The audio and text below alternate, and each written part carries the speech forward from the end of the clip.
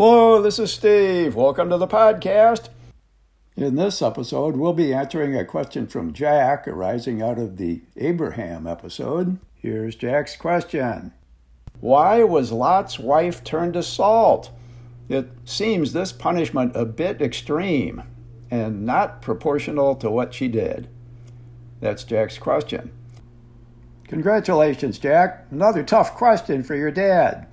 Well, I've researched Jack's question, and we're going to have 3 short episodes. This one will be, why did God use salt for the pillar?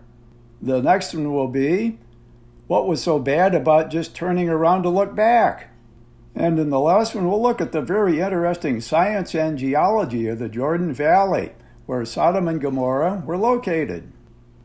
And by the way, I hope that you listened to the episode on interpreting the original Greek of the book of Matthew, chapter 5, verse 13, on how can salt lose its saltiness. And if you listen to that episode, you know that wisdom is one of the many meanings of salt in the Bible, wisdom. But there are many more, and we're going to address those today. So let's dive right in. We'll be taking a look at some very interesting Bible verses on different aspects of how God has used salt in the Bible. And we'll be leading up to the biblical answer for the reason why God used salt for the pillar that had been Lot's wife. You know, a salt pillar would not last too long, even in a desert like around the Dead Sea that only gets about 2 inches of rain every year. But 2 inches adds up over the years and decades and centuries. Salt dissolves in water. We all know that. That's how it can be used to de-ice roads in the wintertime in the north. But salt settles out. Once it saturates the water with salt and the water can only hold so much salt, the salt settles out at the bottom of the water, at the bottom of the Dead Sea. And when the water dries up, the salt comes right back. Like, have you ever gone swimming at the seashore and noticed dried salt on your skin afterwards? I have, and it's a salty crust on your skin. So salt is incredibly stable. It's vital for life. Our blood is salty. As a kid, did you ever lick a cut and taste salt? Salt can heal. It can cleanse. It can purify. It can sterilize. It was used as money, actually, to pay Roman soldiers. And that's where we get the word salary. It comes from salt. So was God trying to tell us anything by using salt for the pillar? Or was it just the most handy material available by the Dead Sea, where the salt in the water that... You know, the Jordan River flows out of the mountains in the north and down through the Jordan Valley, and it arrives at the Dead Sea, and there it ends. The Dead Sea is the end of the road for that water. That water evaporates out of the Dead Sea where it's very hot and dry.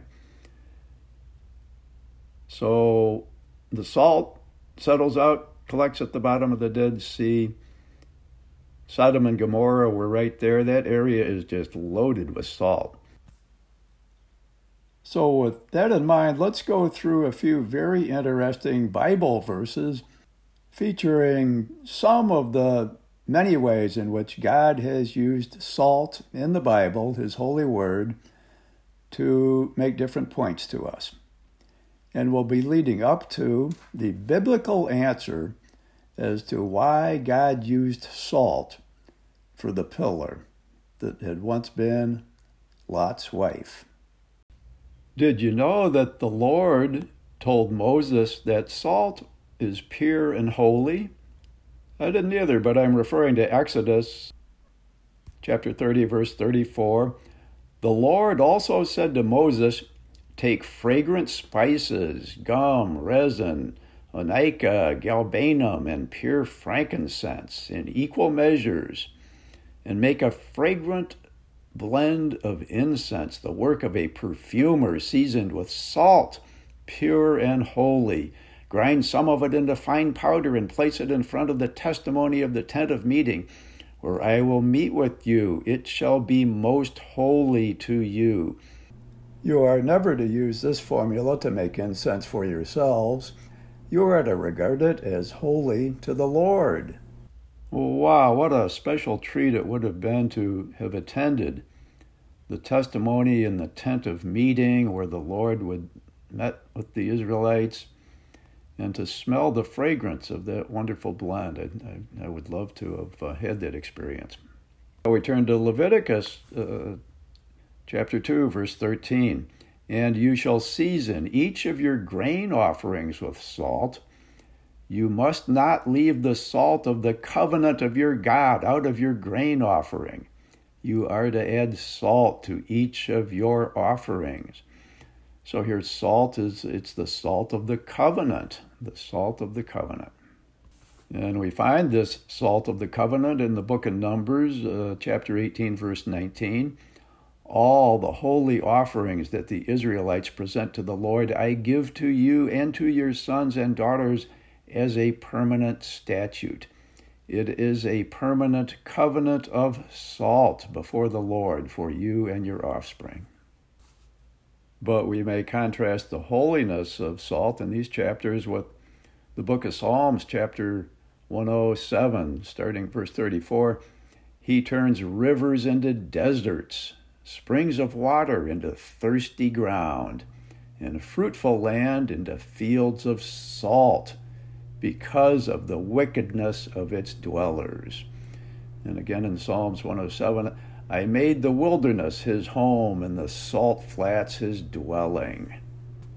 So we have here a salt functioning as a punishment for wickedness, a punishment for wickedness in the book of Psalms. And in the book of Jeremiah, chapter 17, verses 5 through 6, this is what the Lord says: Cursed is the man who trusts in mankind, who makes the flesh his strength and turns his heart from the Lord. He will be like a shrub in the desert. He will not see when prosperity comes. He will dwell in the parched places of the desert, in a salt land where no one lives. So again, we have salt as a punishment for wickedness. And could this possibly be referring to Sodom and Gomorrah? Well, just in case the Lord wasn't being specific enough for us in those verses, let's look at Deuteronomy chapter 29, verse 23. Then the generation to come, your sons who follow you, and the foreigner who comes from a distant land, will see the plagues of the land and the sicknesses the Lord has inflicted on it. All its soil will be a burning waste of sulfur and salt, unsown and unproductive, with no plant growing on it, just like the destruction of Sodom and Gomorrah, Admah and Zeboyim, which the Lord overthrew in his fierce anger. So all the nations will ask, why has the Lord done such a thing to this land? Why this great outburst of anger? So how much more specific could the Bible possibly get on the question of salt being used at Sodom and at Gomorrah and at Admah and at Zeboyim, other cities that were destroyed at the same time? Salt being used as a punishment, and most importantly, as a warning to later generations in Deuteronomy chapter 29.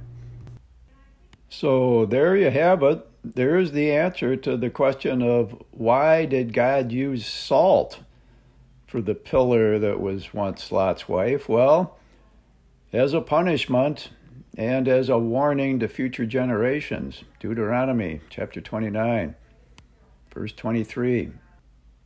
But of course, the question now remains, what did Lot's wife do to deserve such a punishment? Don't worry, we'll answer that question in the next episode.